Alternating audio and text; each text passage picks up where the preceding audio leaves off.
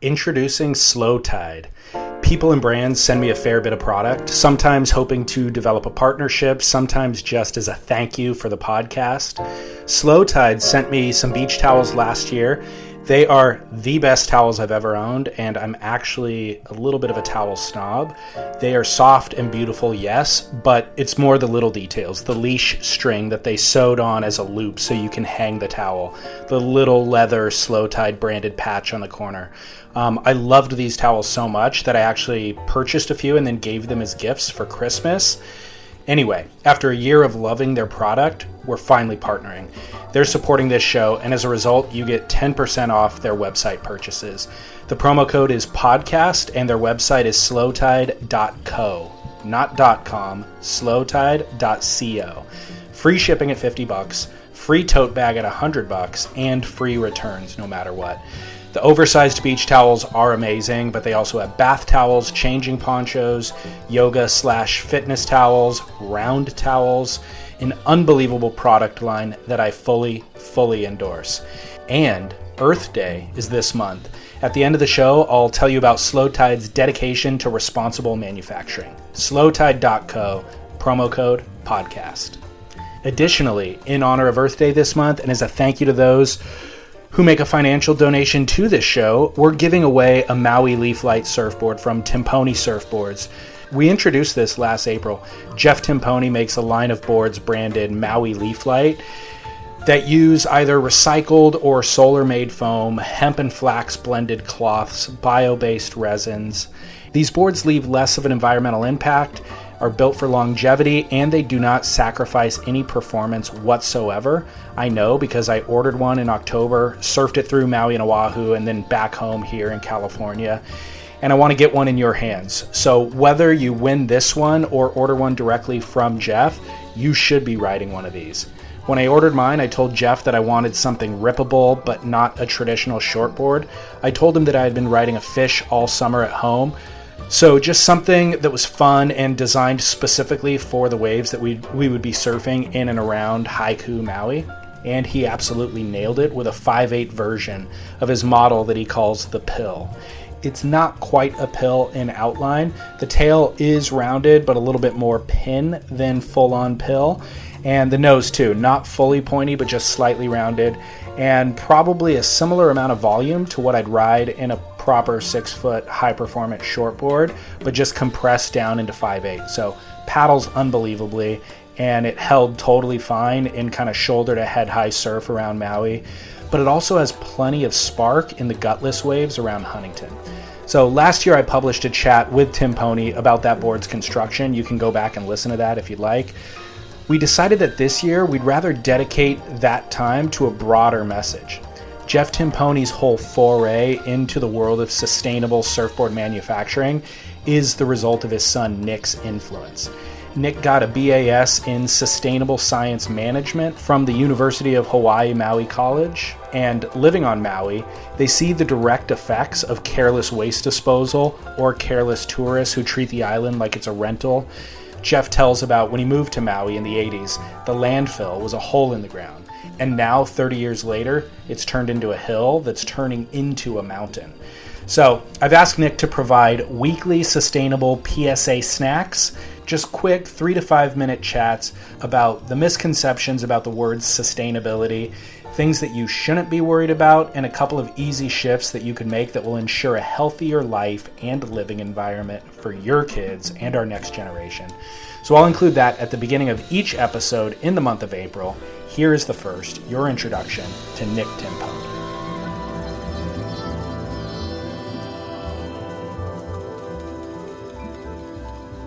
Sustainability, a term that can be summarized as the ability to meet the needs of the present generation without compromising the ability of future generations to meet their own needs. It's a term often misunderstood, misinterpreted, and increasingly misused. We use this title when we're trying to gain that 30,000-foot perspective, which is useful to navigate a balanced existence between our economy, our society, and the environment. Note the human centricity of this conversation. Our anthropogenic views can only afford us part of the story, so we turn to our natural environment and the many other life forms that share and shape this planet for clues and deeper understanding. But the complexity can be overwhelming. While sustainability is used in many different contexts and applications, it's safe to say that ecological sustainability governs all and should be the focus of this topic. From this perspective, sustainability is never stagnant. The well-being of our planet is always in flux, expanding and contracting, and the pinnacle of sustainability is an ever-ascending summit that's not quite reachable due to the ever-changing nature of a biodynamic world. Think of the planet as our life source. For without clean air to breathe, fresh water to drink, arable soil to grow or graze on, and all the flora and fauna that keep this planet alive, we would have a very difficult time existing at current status, if at all. The health of our natural ecosystems, that is, the rainforests, coral reefs, prairies, wetlands, coastal estuaries, are at the heart of ecological sustainability. These ecosystems provide life-supporting services and regulations. Take, for instance, the naturally occurring filtration service of rain percolating through rock and soil, ending up as groundwater, a process that takes years as water slowly seeps into freshwater aquifers. Aquifers we then pump out to drink, water our crops, and flush our toilets. These acts take mere moments to execute, compared to the decades or centuries it takes to create these freshwater sources. Also think of the shoreline ecosystem actors, the trees, shrubs, and ground covers that retain the earth and soil beneath them. They are the best natural regulators of shoreline erosion, helping stabilize coastlines from high seas and flood events, allowing us to have parks, beachfront homes, and coastal highways right at the water's edge. As humans, we're the most impactful creatures in our environment, like ripples in a lake, lapping up on its shores and refracting back to their source. Our impacts can affect us in unforeseen ways. Our disruption of these ecosystems hinder their ability to sustain even themselves. To this point, we level hills and mountains for development or resource extraction, disrupting natural hydrologic cycles and nutrient flows. We dredge or fill reefs and wetlands to make way for ports, harbors, and commercial expansion. We pollute our oceans, block our waterways, making the survival of keystone species difficult, if not downright impossible. We've all seen this, even if we have not recognized it. That beautifully groomed sandbar the old-timers reminisce on just hasn't been the same ever since the river was diverted all those years ago. Or that Point Break we hear mythical stories about ceased to exist after the breakwall was constructed. Examples of our disruptions are endless and almost solely driven by economic opportunity. These are just a few instances of how we impact the world around us and how important our role is in this ecological equation. This whole sustainability thing is made up by us, for us. Not made up in the sense that it's false or fake, but created as a way for us to gauge our planet's limits and equilibriums. This is something ancient and indigenous people did with relative success. They had an innate understanding, forged from generations of living close to nature, something we tend to fall short of in the 21st century. As surfers, like many other outdoor enthusiasts, we share an undeniable appreciation for nature, something special that draws us back to the shore day after day.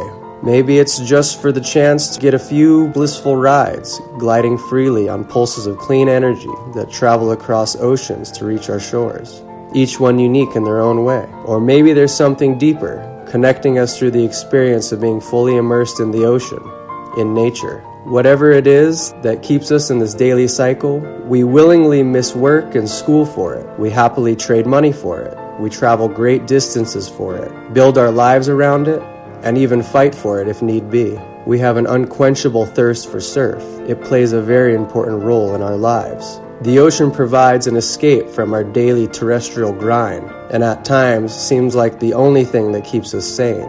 It's a curious human-to-nature relationship we have, well worth embracing and well worth exploring further.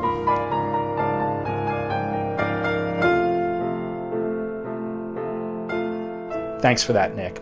As with every board giveaway we've done before, anyone who makes a financial contribution to this show in this month is eligible to win. You can do that on surfsplendorpodcast.com/donate. We have a PayPal button set up. A recurring $5 monthly donation is the most common, but any amount qualifies you to win, and more importantly, keeps these shows coming weekly and helps grow the network into the various other shows that we're now producing and more that we have on tap. I've got images of my Maui Leaf Light board at that link. I love that thing. And now, the main course of today's show, a man who probably doesn't need much introduction, Darren Handley of DHD Surfboards. He now has 10 world titles attributed to his boards, 7 for Stephanie Gilmore and 3 for Mick Fanning. He is almost synonymous with the Gold Coast and the high-performance surfing that has defined the area at least for the past 20 years. I mean, that high-performance surfing's been happening there longer, but DH has been synonymous for the last 20 years.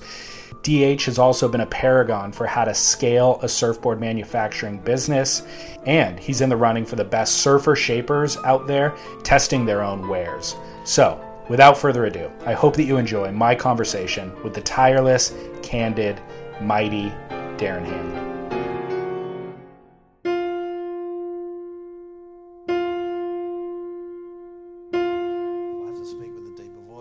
Yeah, exactly. I need an introduction. I have never had a Balter beer. Really? Do I start with Pilsner? Well, what time is it? It's 2:00 in the afternoon. That's right. That's Pilsner time? We should be on Captain Sensibles. They're the light one that is really nice, but I think that one there's like the 7% one, and this one, the Pilsner, this is my favourite. Okay, so let me throw the 7%er back in the fridge. Yeah, we'll start with the Pilsner. Otherwise, this thing could get really ugly. Okay, which is perfect for the podcast.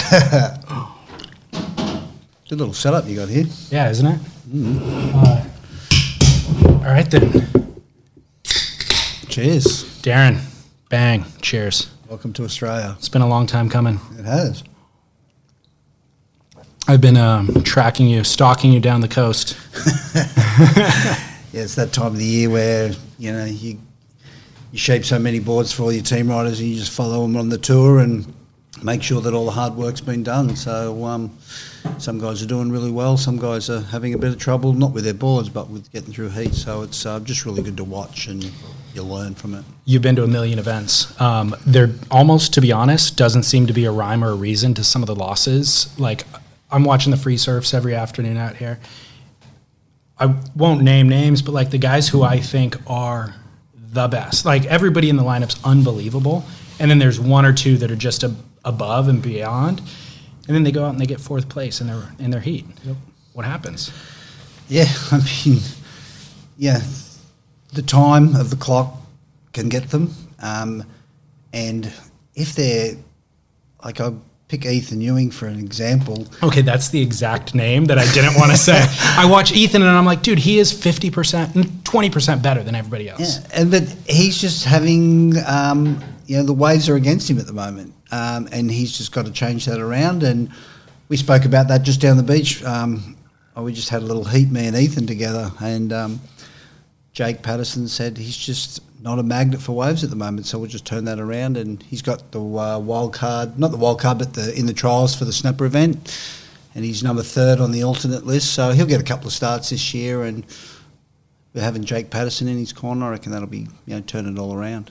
How demoralizing is it for somebody like Ethan, knowing that he has the talent that he has, to kind of constantly be dealt? Because you said he's not a wave magnet at the moment, but he had a shot on the CT, and he still didn't have the, Oh, look, what I'm learning more and more is the older they get, the better they get. And he's only 20 years old, and most of these guys, there's going to be kids that are going to qualify, and there already is. They qualify, then they fall off, then they have another go, then they'll qualify. But the guys really hit their strides, I reckon, when they're in the 24, 25. Jack Freestone, another guy that went on tour.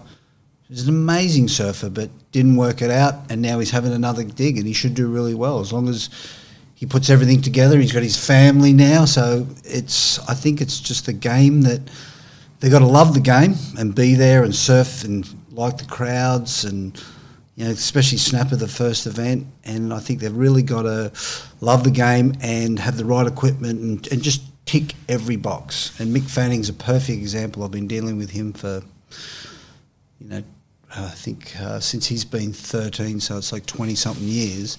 And just watching how professional he was, and I'm just trying to sometimes take that and educate my team riders on how he was so professional about surfboards tick, fitness tick, and body tick, all those things. So it just took all those things out of their mind, and then they just had to wait for the waves to come, and Mick knew how to do that, and that's why he won 3 world titles. Didn't fitness come later for Mick?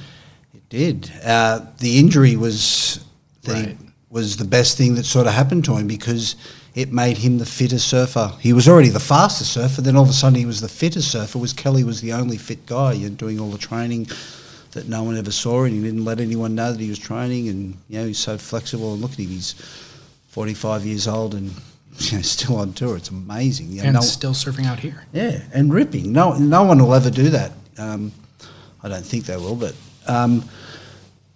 he's Mick Fanning got fit, and then all of a sudden he's working with Nam and working with all these Phil, his coach, and that was all of a sudden, that's how you have to be a world title, in contention for world titles. And then all of a sudden, now everyone's got coaches, fitness guys, all this different training. The Australians got the high performance centre, we've got trampolines and mats and airs, and surfing's just come a long way in the last 8 to 10 years. What was your very first memory of Mick? Do you remember your first kind of time you saw him? So we were in the same board riders club, Kira Board Riders. He was a kid. I was, surfing in the opens and stuff like that. And just the blonde hair that he had, a hairline that came down to his eyebrows, but the blonde hair and the open arm turns that he used to do, just went, this kid's got something.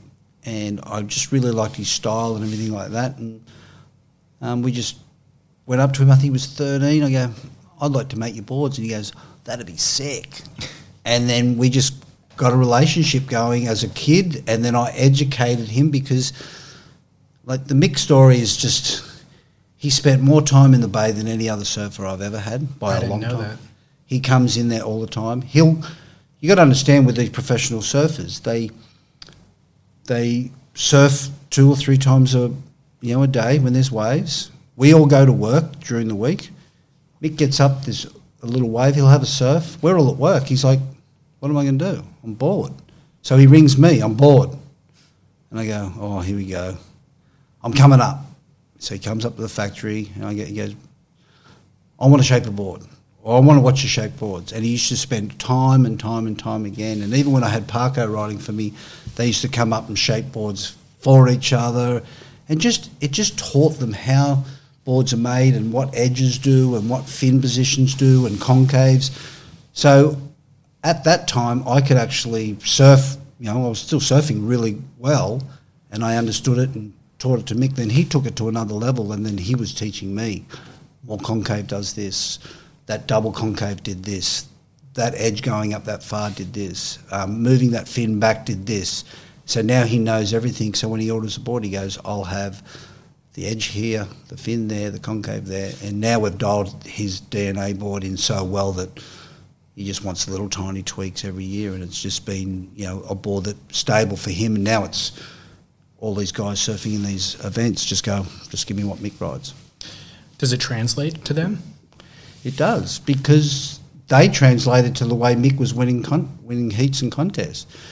Take off, big wrap, it just doesn't translate to the guys that do airs, because, that's a whole different ball game. That Mick isn't the air guy, even though he's retired now. He's doing more airs now that he's retired than he was before. So it's funny that you say that Mick is that sophisticated when it comes to board design, because in the Stab in the Dark piece this year, I felt like he was particularly inarticulate. Like he just kind of said, this board's pretty good. Yeah, this one's good too.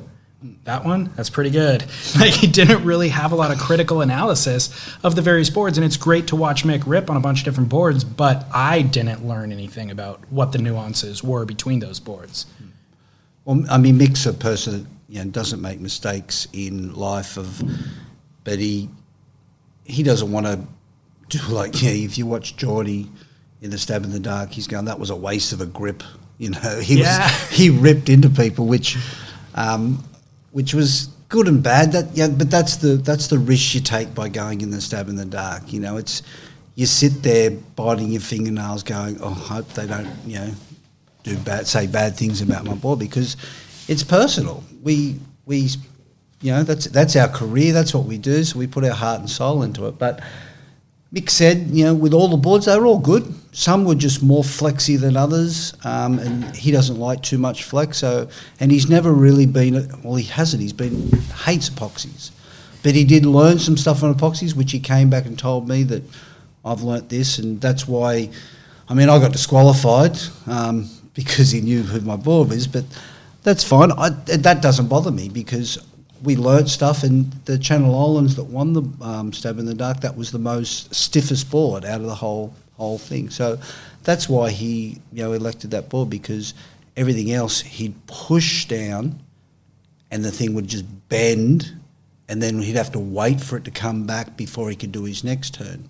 And that was what I was trying to do with my board with him, is just I knew he liked stiff boards because they've got to feel like the boards that he's growing up along with stringers, and make it feel like that. But now with the new generation of kids, they're all growing up riding epoxies without stringers in them. So they're used to that more flexy sort of board. So next generation going to be riding a lot more epoxies, especially in waves like where we are today in Manly. Yeah.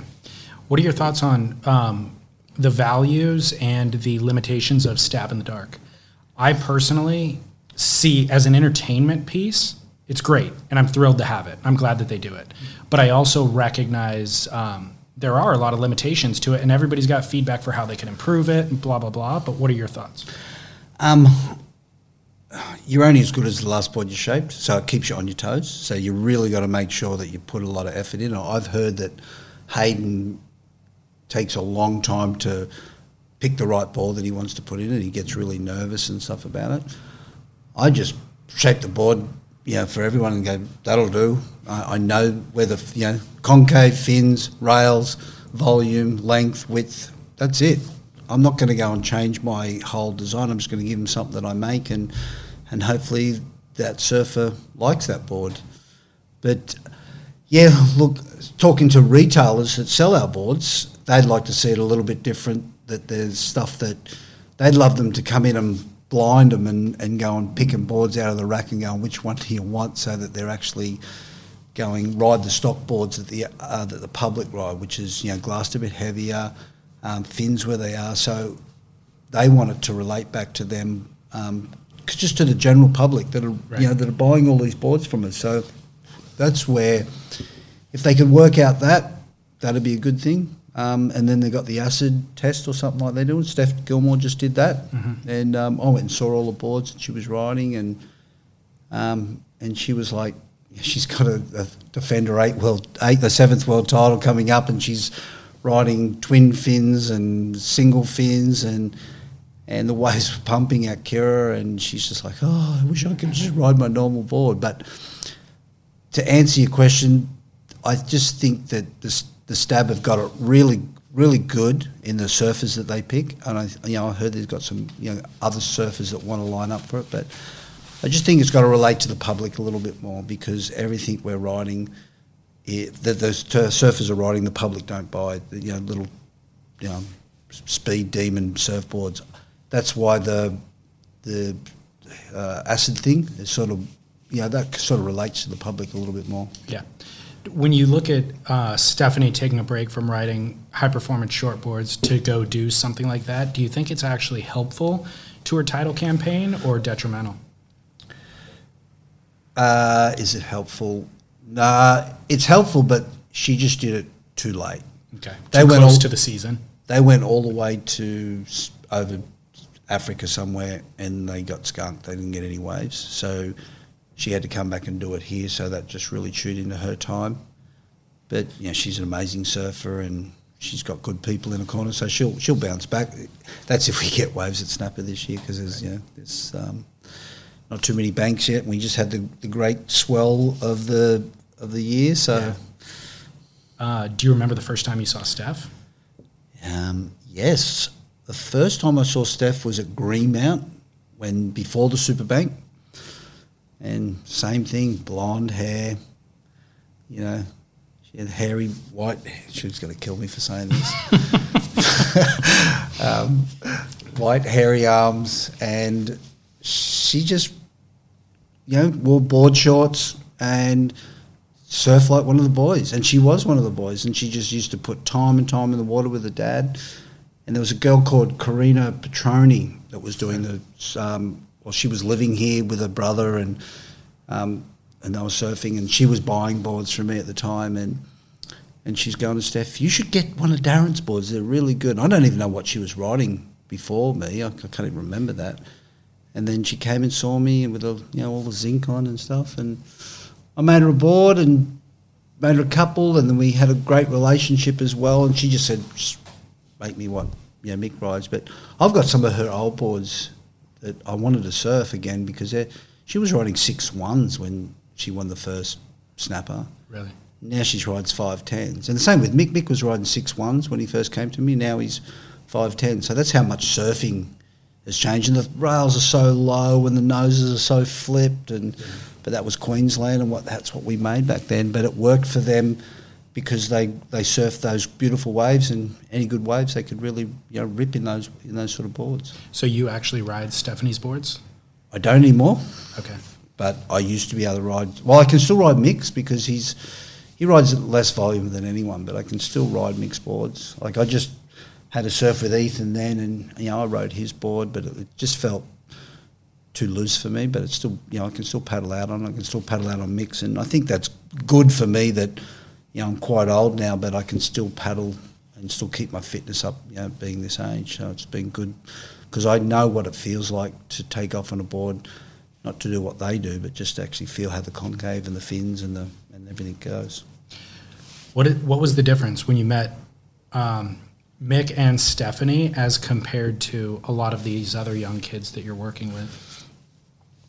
The biggest difference was I was on the uptake going, here we go, I'm just about to become a shaper. There was no good shapers around. Everything was flat. I was working at Pipe Dream. All boards were flat. And I was working with some reasonably good QS surfers at the time, and I was starting to become a great good shaper, and these guys were starting to become good surfers, and we just met each other at the right time.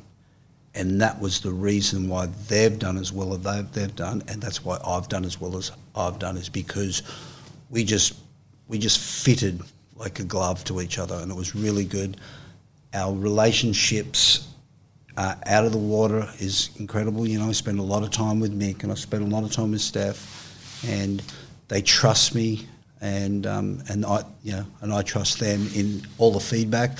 Like Mick's ripped into me before, like with boards when he was, he hadn't won a world title, but there was this one time I wasn't there, but he went into the glass shop where we made boards, and he come in and they've rung me and said, you got to call Mick, he's not happy. And I go, what happened? And they go, and he kept on punching in his tails. This is before carbon came in on the tails. He kept on punching in his tails, and he come in and goes, if you guys can't get this right, I'll go somewhere else. He goes, you know how long it takes me to put the stickers on these boards? And I'm like, all right. So we went and worked it out and put extra, because there's no carbon, but it was just fiberglass, so we put extra cloth on them, and we fixed that time. But Mick's he's in the bay, and he makes sure that he gets his surfboards right, and it took a good 5 years to really have it dialed perfectly. And then after that 5 years, I was happy for him to ride Coro boards and a few Mayhem boards, because all it taught me little things out of them. It was in the stab in the dark, little things out of them that I go, oh, that's interesting. And then he'd give me the Mayhem board, and I'd ride it because I can ride that. So it was a Kolohe board. I remember that. Yeah, and it had those tuck rails, and I was like, oh, I feel how that releases But that's not good at snapper because you don't want the release because the waves are, but I can see that at trestles. That'd be really good, So we tried it and goes, no, it's good, but not what we want. But, we go through all those stepping stones to get him exactly what he wants. Those early initial meetings with both Mick and Steph, was there something in their DNA where you knew, like, okay, this is the golden child that will win a world title? Or did they develop whatever that world championship ability is over the course of the next few years? I think with Steph, she had the ability that was, second to none at that time. She was such a better surfer than most of the people around. She was savvy. She wanted it. She was hungry. But with Mick, he grew up in Coolangatta. And, if you know Coolangatta, everyone's got a nickname. There's not one person that uses, another name. So, you got Parko, Dingo, and there was another guy, Damon Harvey. So they were the four Cooley kids. So they were pushing each other. And in the end, the three of them came out like the Cooley kids, and they did this movie. And so if they didn't have that rivalry, I think that was what pushed Parko and Mick to become, Parko got his world title and Dingo was on tour for a long time, great surfer, but that banter that they had and that thing of Coolangatta, and that's why everyone sort of started moving to Coolangatta. Luke Egan moved up here, Occy moved up there, just to name a few, because we had great waves and we had great shapers and just it was just a great place to grow up. Yeah. I want to transition a little bit to talk about the business of building boards. There's been there's been a lot of great shapers. By the way, help yourself when you're ready. Yeah, I'm Australian. There's been a lot of great shapers over the years, and being a great businessman is a totally different skill set, right? And there's not very often where you've seen somebody do both things, successfully anyways. And you've scaled your business really successfully, and it seems that the quality has not been compromised regardless of where the boards are built or available throughout the world. You're able to get a good DHD off the rack anywhere in the world. Let's start with, what is the current business model? What is your role on a day-to-day? And then secondly, where are the boards being built around the world? Okay, long question. Yeah, we got time. I haven't got it right all the time, okay, but I've got it right now. Okay. So we had the base concept a long time ago with me, Morris, Murray Burt and Simon Annis. We all grouped together and we had all these strong figureheads and great business idea. But we just spent a lot of money and it just didn't work, and in the end, it went bankrupt.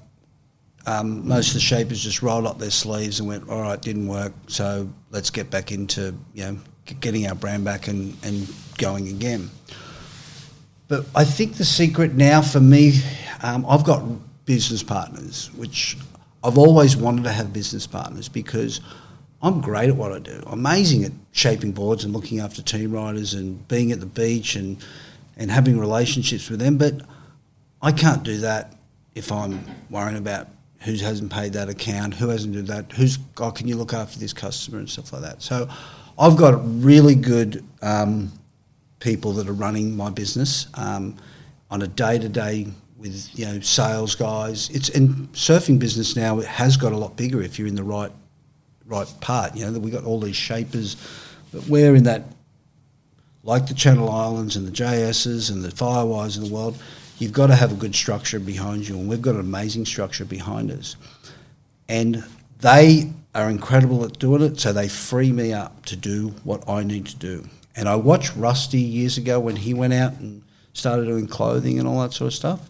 What happened, he must have put so much time into his clothing that his surfboard business went nearly kaput, And so I went, if I ever get into apparel and clothing, which, I haven't, I've got to make sure I concentrate. And that was always in the back of my mind, that I've got to concentrate on the surfboards because I can't let that fail because that's the key.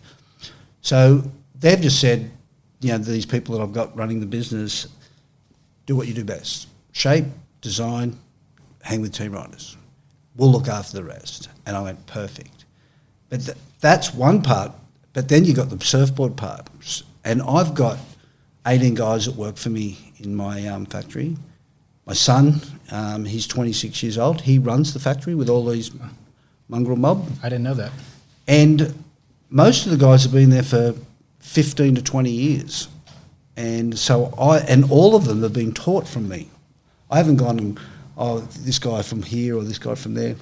I've got a few guys that come in and, help out and I've got a Brazilian guy out there at the moment doing a little bit of sanding for me. He's really good, but most of the guys I've taught. So I've got this base of guys that they love the game of surfing. They love watching surfing, and they make sure that the boards are perfect, and I don't have to worry about that thing as well. So I go and I just shaped a board for Mick at 9 o'clock in the morning. It needs to be ready at 3:30 this afternoon. Yep, no worries, Darren. I'll have it run, ready. And that's the sort of people they are. So that's been really good. And then we make boards in Bali, which has been doing that for quite a long time, and that's good because I'll go over there and spend some time and surf and just check out that operation. They do about 800, 600 a year. The Brazilian guy that makes our boards, because you can't export boards to Brazil because of the taxes and stuff, he's been doing them for about 14 years, so it's been a long time. And where else do we do them? We tried Europe. That was a failure. And now we just send boards to Europe all out of Australia. What's the problem in Europe? I just got with a guy that was the wrong guy. Okay. And we do it with Rip Curl before in France. And that was really good. When I was young, I was travelling to France. That's where me and Belly are really good mates. We first went to France together working with Morris Cole. That was a great time of our lives. And I did that for a long time, working with Rip Curl and working for Morris. That was pretty cool. And then now we just export to, because the dollar in Australia is really good to do that. And then we make boards in America as well. And we've had a guy, Brian, over there that's a really good shaper, and a lot of the guys get the boards from over there. So, but America's hard, Why? I'd have to ask my other team, but no, because I think it's hard because it's hard because I think the Firewires, the Merricks and the Mayhems, they just want to be number one in America, and they went all on consignment, and it was like a race to the top or an ego thing, and it's not a really good business plan here. Australia, that's why Australia's doing so well in the surfboard industry, because we've got shops here that have rack boards really good, have good margins, and they actually make sense to have surfboards in their store and actually make money out of them. Where in America, I feel like it's a lost leader, and they're just too cheap. And what we wholesale, if I owned a surf shop in America, I wouldn't put surfboards in. I'd just put clothes in it. Right. But we're looking at different models of how to do it. At the moment we're just selling online, and online is it's getting bigger and bigger and bigger and bigger. The online surfboard business is one sector of online business that's been slow to actually grow, simply because shipping costs obviously make it prohibitive.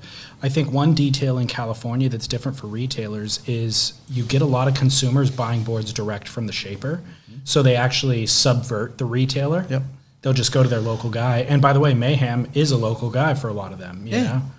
So I just can't see the longevity of that. I can't see where it's going to. You're asking this guy to fork out for all these 100 boards in their store, and then you're selling them cheaper out of your factory because you're making more money. And so I'm not there to save America or do anything like that. All I'm there is just going, America's hard, and we're looking at just selling online and doing a few things. Well, I don't think we do. I think we do with like 3 shops. Is that all? I think maybe 5. Wow. And that's only because they all still write checks out in America. And I'm just imagine that guy writing out a check going, DHD, Australia, we'll wait for them. They got a ring from Australia to get that money. Yeah. Well, another detail that you alluded to, it's come up a couple of times on the podcast, but is the consignment model. So what a couple of these large kind of brands have been able to do is say, hey, retailers, if you're having a hard time paying those bills, this is mostly post-recession, but if you're having a hard time paying those bills, here's 50 boards that we'll just put in your shop. There's no invoice. Once you sell one, then we'll give you 30 days to pay it or 60 days to pay it or whatever. So the shop owner, there's no downside to that model. Why don't you go ahead and just bring those boards in? But what it does is it undercuts the traditional business model where all the other not backyard builders, but all the other builders who had room on those shelves and expected to get paid the day they drop, or within 30 days of dropping off those boards, now don't have that shelf space. So it's all in flux right now. We're not sure how it's going to shake out. It's fully understandable that the retailers would want those consignment boards on the rack, but what will this do to the business in 10 years from now? Yeah. And you can answer that question today. I'll make sure I make that move. But when they're putting them on consignment, they're asking for more margin, and the shops already don't get enough margin. So it even makes it worse. So, but don't get me wrong. There is some good retailers out there. There's a couple of good ones that do it like Australia, but they're going. People are putting them in consignment. I don't have to pay that $50,000 of surfboards until I sell one. That's unreal. Yeah. But the thing is that we started going, well, we're not doing the consignment thing, so we're putting in, we don't have 50 boards there. We've only got, or 100 boards there. We've got 20 boards in there, but we've got an invoice at 60 days. But he has to pay that bill in 60 days. So regardless. And so do you think he's going, better sell the DHs because I've got to pay this bill? Don't worry about those ones. I've got to pay this bill. I've got 15 days left, so can you sell another 3 or 4 just so I break even and get me money? So we started doing that, and that was really good. But, the American, I make pretty, rocket ships sort of surfboards, and it's only now that I'm diversifying into more boards like that they like in America. Like my twin fin in America sells really good, sells amazing over here. It's like nearly our best board, having Asher Pacey and that riding that board. He's killing it on that thing. And I've seen Ethan riding one out here too. Yeah, Jake was actually saying, tell Ethan to ride it in his heat. Yeah. But yeah, the twin fin thing was, having Asher is like having a Mick and a Steph. Is it? Because he loves his twin fins. He'll never ride a thruster again in his life, he said. And he said, I might ride a quad. But you should see the demo boards that we make for him. We put fins, we're glassing fins in, ripping out, just to get the fins in the right spot. And then channels and all that sort of stuff. So we rip into his demo boards before we go, all right, that's the ball we're going to do with Asher. We've only done 2 with Asher, and the other twin fin, the original one, was just one I did with Steph. She rode that in that proximity movie. Oh, yeah. She ripped on it. Yeah, yeah. Kelly actually said that she should ride that in the contest. Yeah. I interviewed Scott at Kinner Road. Mm-hmm. I'm not sure if I'll publish that before your episode or after. Can you tell me, in case I publish it after this episode, can you tell me what Kinner Road is doing? Tell me about their robot, how it's an improvement upon the traditional CNC machine. So Kinner Road came to us about 3 years ago, told us this robot does it 100%. Shapes the board 100%. Shapes the board 100%, and I'm like, wow. So we went and had a look, and I gave him a file, and it ripped into it, and the machines were really expensive. You couldn't buy a machine, so you had to work with them and stuff like that. And the business model wasn't that good for us at the time because, one, as I said before, I've got all these shapers and glasses and sanders that have been working for 15, 20 years that, I didn't want to, say, if there's a robot now that I don't have to shape it. And people still want, me to hand shape and touch a board, But those people that want me to do that still want to pay $350 for a board, So, but it's really good technology the way that they're doing it, and a lot of I don't do any PU out of it. I do all my epoxies out of it, and I just think that it's only as good as your design. So I'm learning more about design and about my laptop and the 3D design program because of that machine, which is then going back into my normal PU production and making me a better designer and stuff like that. Because in the end, I'm actually not, I'm a shaper, but I'm actually becoming more of a designer. I mean, DHD stands for Darren Handley Designs, and that wasn't done at the start because of this, but that's what I'm actually becoming. I'm becoming really good on my computer to actually do these little things and listening to what the surfers want and listening to those little things, and then transferring it into the cut and then into the shapers, to making sure that not just Mick and Steph and the rest of the team get big boards, but the public that are paying, $800-900 for a surfboard. But the Kinder Road thing is a really good program. Where it's going to go from I'd love to be able to own one of those machines to play with it, but whether they're going to be able to sandboards with that eventually, I think that could happen. Whether they can glass a board so it becomes a turnkey plant, is that going to be the future? I think shaping and the sport of surfing is the only sport that's the product's still handmade. It's the only one. So, and I'm sure everyone wants to get it off that and make some money out of it, because we don't make amazing money, but we are the ones in the surfing industry that get the least amount of money compared to everyone else. So Kinder Road could be one of those steps that help us make more consistent and great product. And that's all it is. All I want to do is make beautiful boards. I don't, if Mick Fanning wanted a board on Monday and I'd been out Sunday night with the family having a few drinks and a few wines and I was hungover and I go, I've got to shape this board, I don't feel like shaping it. It's not going to come out as well. Yeah. The robot's going to go, I didn't go out and drink. I'm ready to do whatever you tell me to do, so just push the button and here I go. So the robot routes fin boxes and everything. Mm-hmm. Can you glass the board straight off the robot? Mm-hmm. The Stab in the Dark board was off the robot. Amazing. Oh, I shouldn't say that, but anyway, it is. I'll cut it. It's fine. But I did have to touch that. Okay. I did have to take the rails down because my designing wasn't good. I was good, but it wasn't as good.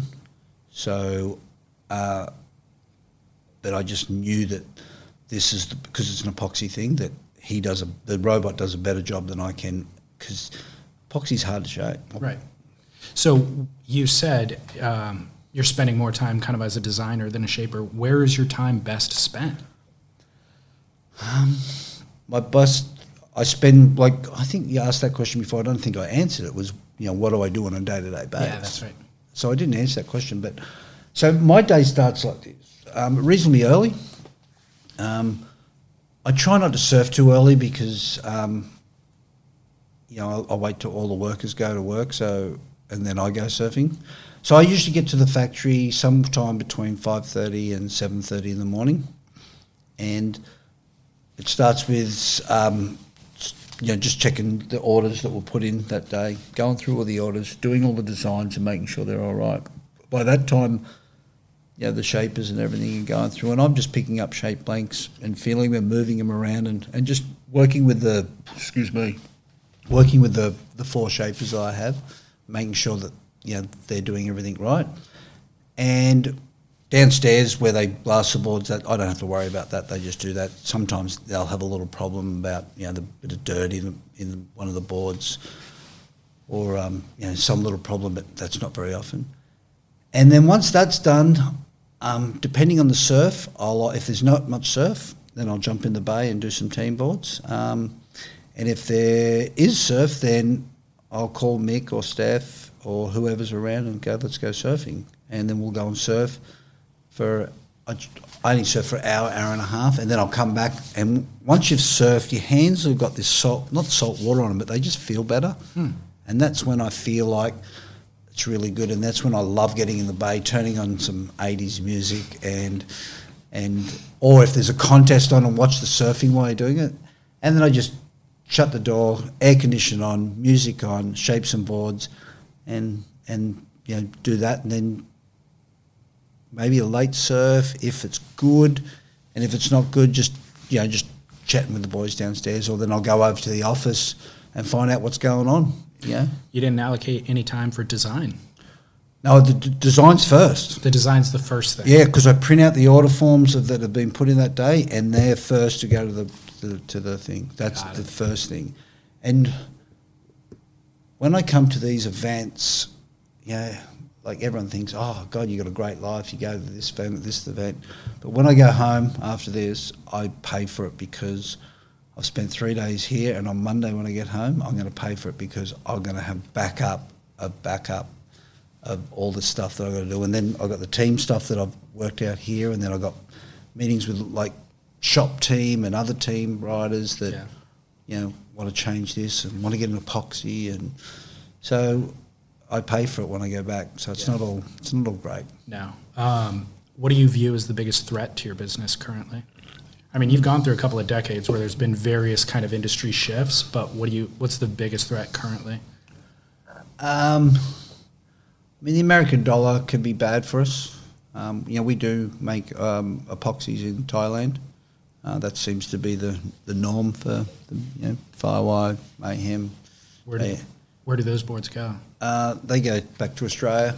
They also go to all the European countries and stuff like that. But those guys make like 50,000 boards a year. Their quality is just unbelievable. Is it really? It's unbelievable. And, but it's only good because we go there and make sure that it's good and make sure that the edges are sharp enough, but they've got really good people running that business as well, and it's been a really good model because if it was America, it'd be different. America makes a lot of good epoxies, but in Australia, we just don't have the facilities to make epoxy boards. Kinner Road. Yeah, but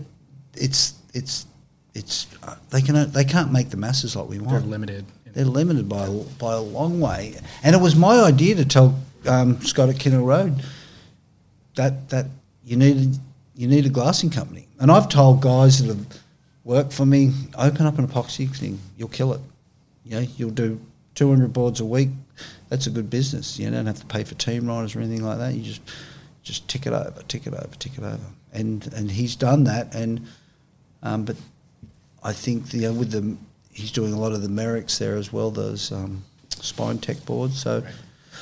But it's limited because there's a lot more people riding epoxies because the people out there that aren't as good as all these guys and just need all the paddle power they can get need to ride epoxies because they're not ripping on boards. They want a board that they can paddle out, catch waves, make it easier for themselves to surf, and that's what the epoxies are doing for them. Why is Thailand able to do it successfully and Australia isn't? Thailand can be successful because they're doing it for so long with the whole windsurfing and everything. You go to that factory, it's incredible. But Australia, because we just don't have the people that are working with epoxies, resins, and you can't mix it with your PU resin because you get allergic to it, and you got to look after your workers. So that's the concern. When people talk about being concerned about outsourced boards, I don't think that they think Asian-made boards are inferior to domestically made boards. I think it's more an issue of we don't know how they regulate their businesses. We don't know what their waste disposal practices are. We don't know what their employee treatment standards are, that sort of stuff. Yeah. And that's we've got to get better at that. Not just us, the whole world. What's your impression of it, having visited the factories? Look, some factories are better than others, but the regulators aren't coming down heavily on us yet. In New South Wales, they're pretty bad. Some businesses have been shut down. And then as far as our waste and stuff like that, we're buying all this stuff from these blank companies that are making lots of money. They supply us with blanks, they supply us with resin, and they supply us with a lot of stuff. They've never put anything back in the industry. They don't sponsor any surfers, or they don't give us anything for free. And we've made the business of surfing, and they've just gone, how good's this? Well, look at all the money I'm making and all the factories I'm owning and building and stuff like that. And as shapers, we just, I've got to pay that bill, I've got to have that surfer, because our pride is about how good our surfer and how good our board is. So we just tick along. We work really hard, and we end up buying a house, and we end up just living a normal life, whether we're like an electrician or a plumber or anything like that. We're not special like some people try to think shapers are this, put ourselves on a pedestal. We're not like, we're just like the best. If you're a good plumber or a good electrician, you can own your own business, and we're the same, Yeah. But we too make world champions, which is not what happens with electricians and stuff.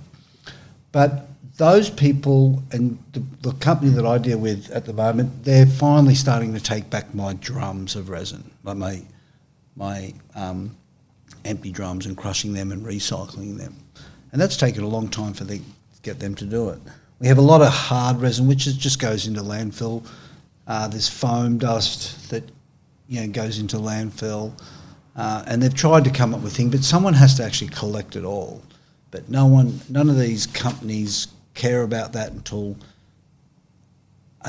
someone comes in and goes, these guys can't do this anymore. Yeah. And that's worldwide. So what's the solution? I mean, I guess it would be repurposing that stuff. There would then be profit attached to the repurposing. That would incentivize somebody. Look, you start from the bottom, right? Let's say the foam dust. Now, I did a thing with the concrete plants where I give them the foam dust and they mix it with their concrete as like a product, and it goes in. And they went, oh, yeah, this is good, but we don't have enough of it. We're going to do this, we need tons. Yeah. So if someone got all of it, it's like a free product that they can put in with their concrete. Filler. Yeah, and they're going, this costs us nothing. I've just got to get it to me. So that's the first thing. The biggest one, I think, is the acetone, and because we make sure it goes off in the sun, and it's just a solid. So that just gets thrown into landfill, gets buried and stuff like that. Once it's hardened, it's inert? Yep. Okay. But it does break down, but it breaks down better when it's in the sun than it does when it's underground. And then you've got sandpaper that we use, which is paper, and it all breaks down. But I'm not the expert. These guys that are supplying me the products are the experts. So it's up to them to pull their finger out, stop just putting their hand out for their check each week, and actually go, hey, I've got a solution for this, because it's going to come the day when someone's going to go, you're right, they should be looking after all this waste product, instead of us filling out a skip bin once a month and going, send another one. Australia right now, we're doing this thing with the cans and the bottles. I don't know if you've seen that. So reverse vending machine. Nope, haven't seen it. So this can here, so I've got kids coming to my factory and taking all my cans. It's got a barcode on it. Mm-hmm. Just they go 10 cents. Just push it in and just keep pushing them in. And kids are making like $1,000 a month out of just going picking up all the recycled cans and bottles. So it doesn't happen with wine bottles. And it's great. There's something like a million cans a day getting recycled just on the Gold Coast. Yeah. Something ridiculous. I don't know the stats, but yeah. So as far as that whole thing, as surfers, we're leading I feel we're leading the environmental things with our Instagrams and stuff like that. But someone showed me there's a guy from Kinder Road showed me this new website, Windy. And he showed me, and it showed what pollution and stuff, and it just, you saw Australia had a little bit of yellow and stuff, and you just push up to China and it was just bright red, and I was just like, wow, here we are trying to save the world by making a few things in the surfing industry, plastic bottles and straws and stuff like that, but then China's just going churn. Yeah, it makes a difference. You've got to start somewhere, and I support all that, but most of the people, we live in the ocean, but everyone lives on these rivers, and they just, you go to Japan, you go to Asia, they just throw stuff in the river. Yeah. And it just ends up in the ocean. Yep. And we see it all, and that's why I think we're really, cautious and conscious of what's going on, because we see it day to day. Directly. What surf media do you follow? I mean, I follow Stab and Beach Grit. Try not to read the comments when it's about me. You got a little thin skin when it comes to the comment section? No, I've got really thick skin. I don't give a shit. You know, you can, I mean, things don't affect me at all, you know, but people have their opinions and let them have their opinions. It's great, you know, you've got to have an opinion. And if people are willing to voice their opinion, that's great. If they don't use their name to it, that sucks. So, yeah, you know, and that's the only thing I don't like about it.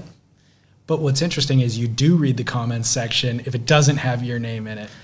Because it's entertaining, right? No, I'll read the comments section sometimes when it has my name in it. But don't you agree the comment sections have value? Yeah. They're great. They're great, but, you know, they're great, but they're hidden because they've got, you know, if I got on there and told them, you know, I've heard people say things about this and that and the other, and they're not true. It's not, they don't know. Just like with any media. Yeah, they don't know the real story. Like me and the jet ski. Let's go into that one. I would love to hear that. So you got a ticket? No. You dumped a jet ski last year. Yeah, so let's go into that because this could be the only time I get to clear it up because everyone thinks I can't drive jet skis. Well, I can't. I'm pretty bad at it. We have video evidence, actually. I've got a million jet ski stories. But I was out there on a mate's jet ski, and I've only just got my licence back from losing it at the Snapper event years ago when I was driving the skis for Snapper, you know, like the, what do they call them? Water Patrol. Water Patrol. And we did all the lessons and all the stuff. And, you know, I got more ski stories. I lost a ski years ago, but I was out there and Parker was riding for me and he won the event. And so he's jumped on the back of the ski and we've come down to Woody, you know, who's passed away now, that used to be the security guy. And Woody's going, calling me, going, yeah, come in here, we're going to pick him up. And Parko's going, nah, one drive-by. So I've come close to him to this big turnout, put a big wave over Woody. He reckons it's the best barrel he's ever had in his life. And then we did a drive-by, Parko standing on the thing, and then on the back of the sled, no life jacket. I think I had my life jacket open, and it was on the front page of the paper. We got called up to the office. I lost my licence. Anyway, I didn't get it for a while because I had too many jet skis. I broke too many jet skis.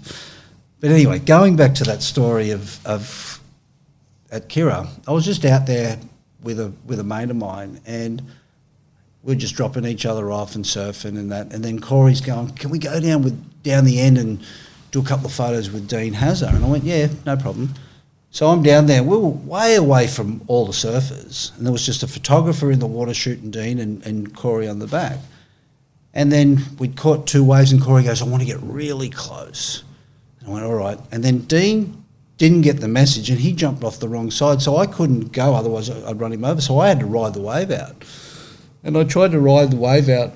I did it with Bobby Martinez a few years ago, where we made it, and Corey just, fling off, and then, the music was put to it really well. And it was like the circus clown music or something? And Mr. Clips that put that up, I didn't know, but because I changed addresses, that I got $1,000 worth of fines. Oh. Not reporting an accident, not having the guy in the back with a life jacket and going too fast next to that guy that we put in the water to film it. So the problem was that Dean jumped off the wrong side. He jumped off the wrong side, so I had to go the wave instead of going flat and getting close. So, but so Mr. Clips owes me $2,000 worth of footage, which we're slowly getting back, and that was it. And then, but it's good. It's the elephant in the room when I do some talking every now and then. Everyone's like, "Tell us about the jet ski thing." That's funny. So I don't mind it. I've got thick skin, and I just laugh it off. I think it's really funny, and I've got some great jet ski stories. Yeah. Well, back to the Beach Grit comment section. I agree with you. The anonymous thing does make it a little bit sticky, that people can just write whatever they want to write. But the reality is, even the news misreports the news all the time. Like reputable news sources misreport so not that gives the anonymous commentators an excuse or commenters, but I do feel like if you can go in there with a thick skin, it gives you a really accurate or cross-section of the way that the general public is viewing things. You know, you go on there with your armor on, you can kind of read it and go, holy crap, you're right. The WSL shouldn't be doing this, or surf media should really be digging into this other thing over here that I hadn't thought about. You have to take it with a grain of salt, of course. Oh, yeah, for sure. But I do read things that I think, but I just don't like it, when people get personal about, I've heard them say things about Rosie Hodge years ago, and just little things where they get a little, sexist and bullying. Bullying in Australia has been on the media, a lot, because kids commit suicide because of getting bullied so much. And beach grit's another opportunity for people to be bullied about stuff. So, and I've seen one. There was another Swolnet did a thing once, and then people were calling people out, going, "Well, if you're going to say that, who are you?" And then those people did come back and say, "Hey, I'm this guy," and you go, "All right, he's got balls." Because he doesn't have to hide behind that name anymore. So, and I do hear, I don't know if it's true or not, but I do hear people have two names and banter against themselves make comments. That's amazing. So, to what end? Why would you even do it? Just to cause some controversy. But they're not benefiting anything from it. But it's anonymous. I think they want to do that so that the next person goes, listen to him arguing with him, and he's arguing with himself just to get some stuff. I think that's true. I know. I believe it. And people are crazy. But hey, it's that's the media that Beach Grit want now. Yeah. I mean, I think Stab's changed a little bit, and I like Stab and I like Sam and all the guys there. They're doing a really good job but they have calmed down a little bit. I mean, their comment section has completely calmed down, and they even delete entire comments threads when things get out of control. I didn't know that. Stab does, yeah. I didn't know that. But Stab does a great job at these big tent pole events, right? Like the Stab in the Dark. Yep. Nobody even comes close to Stab with that stuff. I think Beach Grit's also done well by moderating their comments in the last year or two. Mm-hmm. Like if somebody does say anything really personal, they do delete that, and they do eliminate them. You can have a go at someone and have a little tissy fit with someone. I've seen Mick and Parko and Dingo out snapper. One will drop in on the other. They'll fight in the water. They'll call each other names, and then they come in and go, "Sorry, mate." Yeah. But they're just it's the passion that they do in surfing, and I think that's the same with those guys. I mean, the other thing too, the Beach Grit and Stab stuff. And even the people that listen to surf podcasts, I think are the harder core people. I agree. You don't have the guys that buy 85%, 80% of my boards wouldn't listen to this, or because they're businessmen that have suits on that are working too hard to pay for the surfboard and just want to surf and be into it. But the guys that are coming to the beach and watching the surfing and love surfing and all their kids are loving surfing, and the next generation of kids are listening to podcasts and watching this stuff. But most of these guys that are a lot older, they're in their 35s to 50-year-old, they don't listen to watch Stab or Beach Grit. Yeah. So. Are there any up-and-coming shapers that you're looking at that you're impressed by, or you see them on Instagram and you're interested in? Oh, good question. Shapers. I mean, we're at the pointy end of the triangle, us guys, in the high-end stuff, and you see, even here at this event, there's guys with twin fins, 3 fins. I really think that I've just got to make sure. I think that guys like myself and JS and Mayhem, and I don't think there's anyone gonna. I can't see anyone gonna get to that level anymore of volume and being just at that end. Because the market's too saturated? Well, go back to surfing. Kelly, the GOAT, he's come to this event. Look how many people, this could be his last year, or he's going to do the Olympics maybe. Mick's retired, Parko's retired. Is there anyone in the male side of things going to be as good as those 3 guys were? because we've got some great Brazilians like Gabriel. He's an amazing guy. Like people will comment about Gabriel, about himself, but I've hung out with him and in Bali and stayed with him. He's an incredible guy, but when it comes to competing, he's ruthless, which is what they've got to do. But I just can't see that level of rivalry with Andy, Mick, Parko, Kelly. I don't see the next generation being as strong as where they'll walk in. They won't be able to go and have a coffee or a dinner. I can't see that next generation being as big, except if the Brazilians go to Brazil, because the Brazilians are just taking over at the moment. It was like the Australians were 8 years, 10 years, 12 years ago.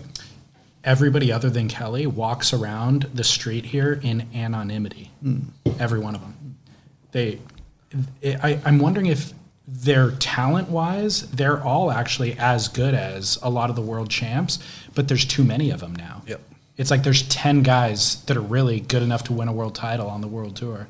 And therefore, it's not that pointy of the end of the stick anymore. It's not just Kelly and Andy battling it out.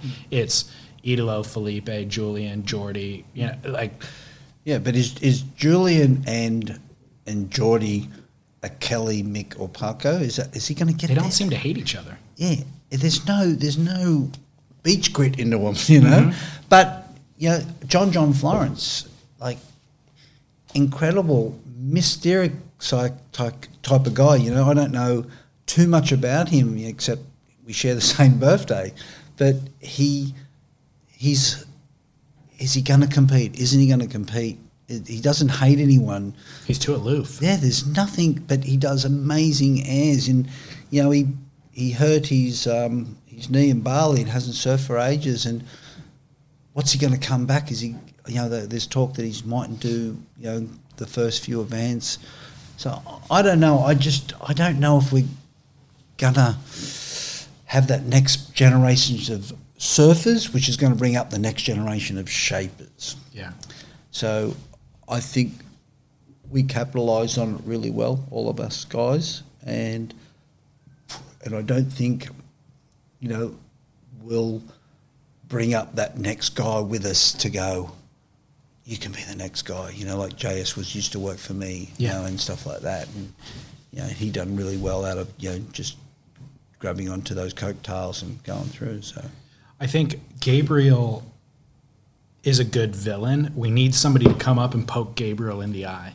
And John is a potential candidate in terms of talent, but he doesn't have the desire to poke him in the eye. And why would you if you earned that much money? I know. I worry about that too. It's like too much too soon. Yeah. Like, I mean, Bob Hurley's a beautiful guy and passionate about our surfing, and John's his golden child. I mean, we got Mikey Wright. So he's coming through, which is another guy that could be really good for surfing.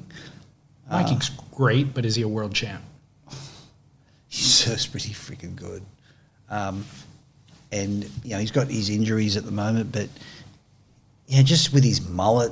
I know, he's great. Full-wheel drive, and as most of the guys that are drinking in Australia, a Jim Beam can or a beer, they just can relate to Mikey Wright. But then, does he even care about the world tour? Like, because Mikey could have a career just drinking the beer and doing the mullet. No, I mean, he doesn't drink beer and that anymore. He wants to be on the circuit. He wants to do it. He loves the game, and he's got a few injuries. But I don't know. I should worry about it. And I do worry about it a little bit to make our sport don't go plateau for a long period of time. I just got to make sure that we've got good villains coming up, good surfers coming up, and shapers that shapers that people like to ride their boards and just lift our industry, keep on lifting it. Yeah, that's what I like about this Vizsla thing. They recognise the shaper. Yep.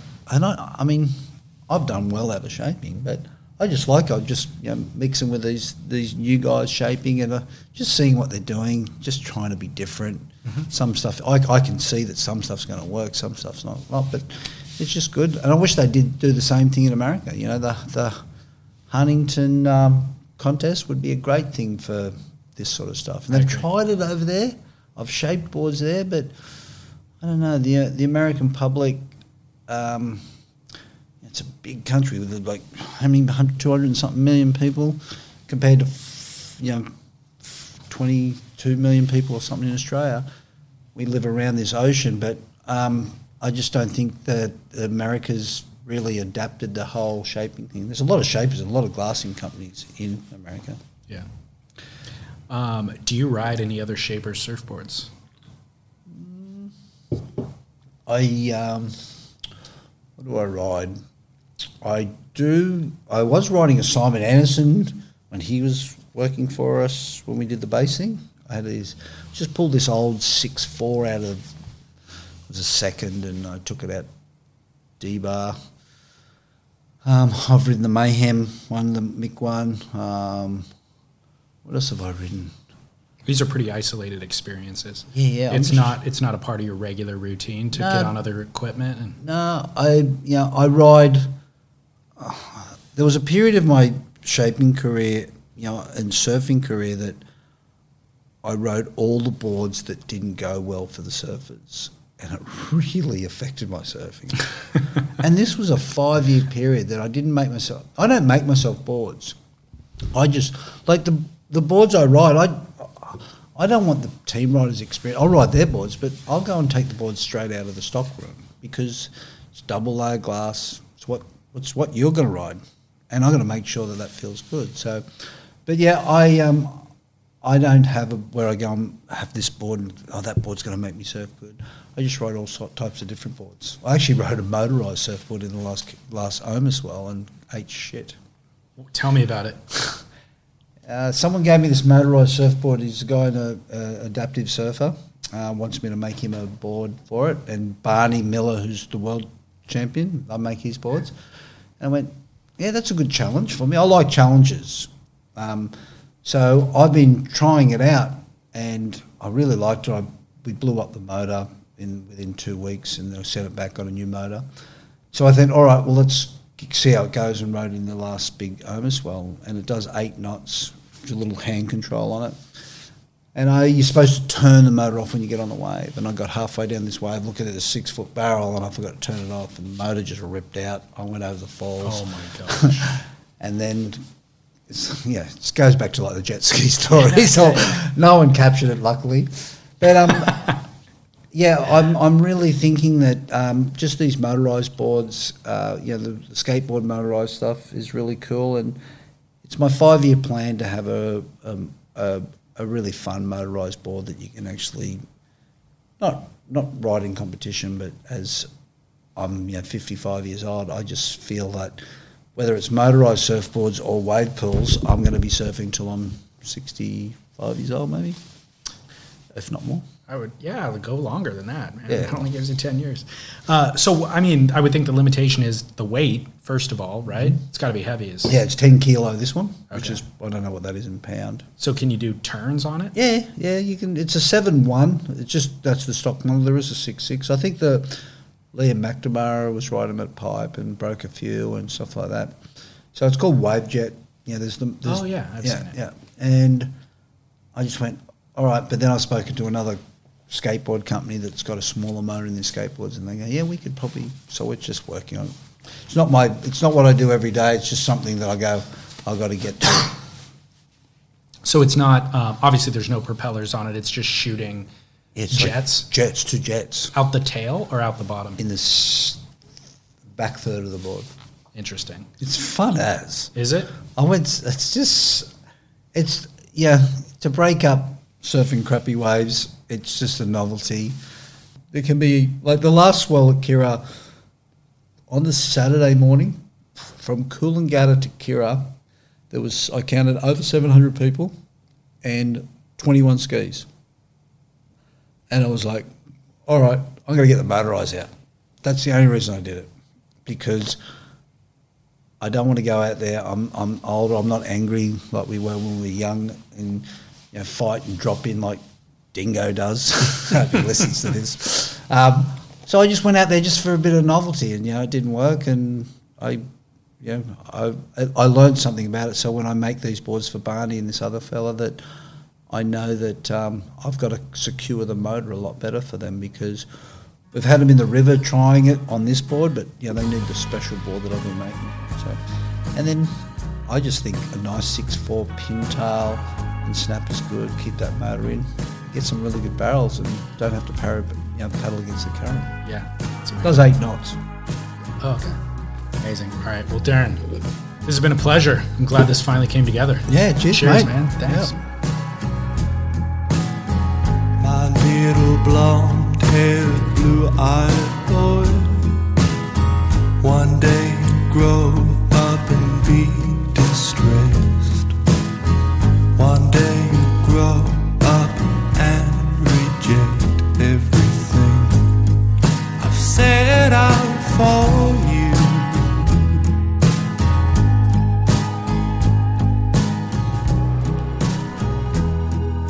Everything Darren and I discussed, including his jet ski wipeout, that's well worth revisiting, by the way, is available on surfsplendorpodcast.com. Thank you, DH. And make sure to stock up on Slow Tide towels. Slowtide.co. Use the promo code podcast to save 10%. All their cotton is certifiably sourced through the Cotton Leads program, which ensures that it's responsibly produced. All their polyester products are made from 100% recycled post-consumer waste, primarily plastic bottles, which are transformed into premium polyester fibers. And most importantly, the products are built to last. My year-old towel is still vibrant in color, hasn't faded a bit. So the other detail about Slow Tide is that the whole impetus for the brand was to create a new medium for art. So they do these collaborations with artists and photographers like Clark Little, but even their standard patterns are just beautiful to have around. Really, really top quality product that I'm honored to be able to promote on this show. Again, slowtide.co, use promo code podcast, and they'll help keep us in business. Thanks.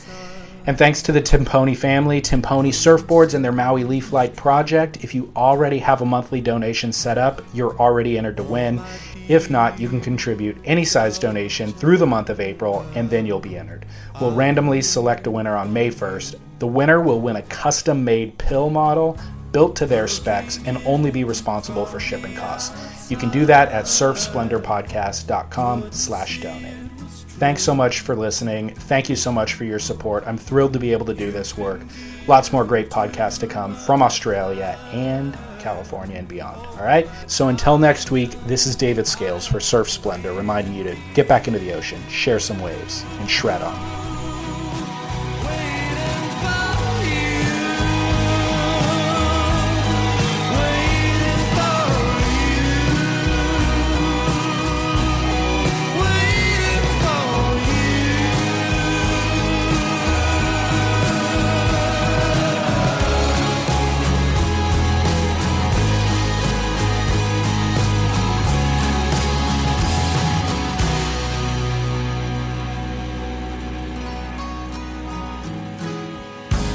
Although the news came as no surprise, I always hoped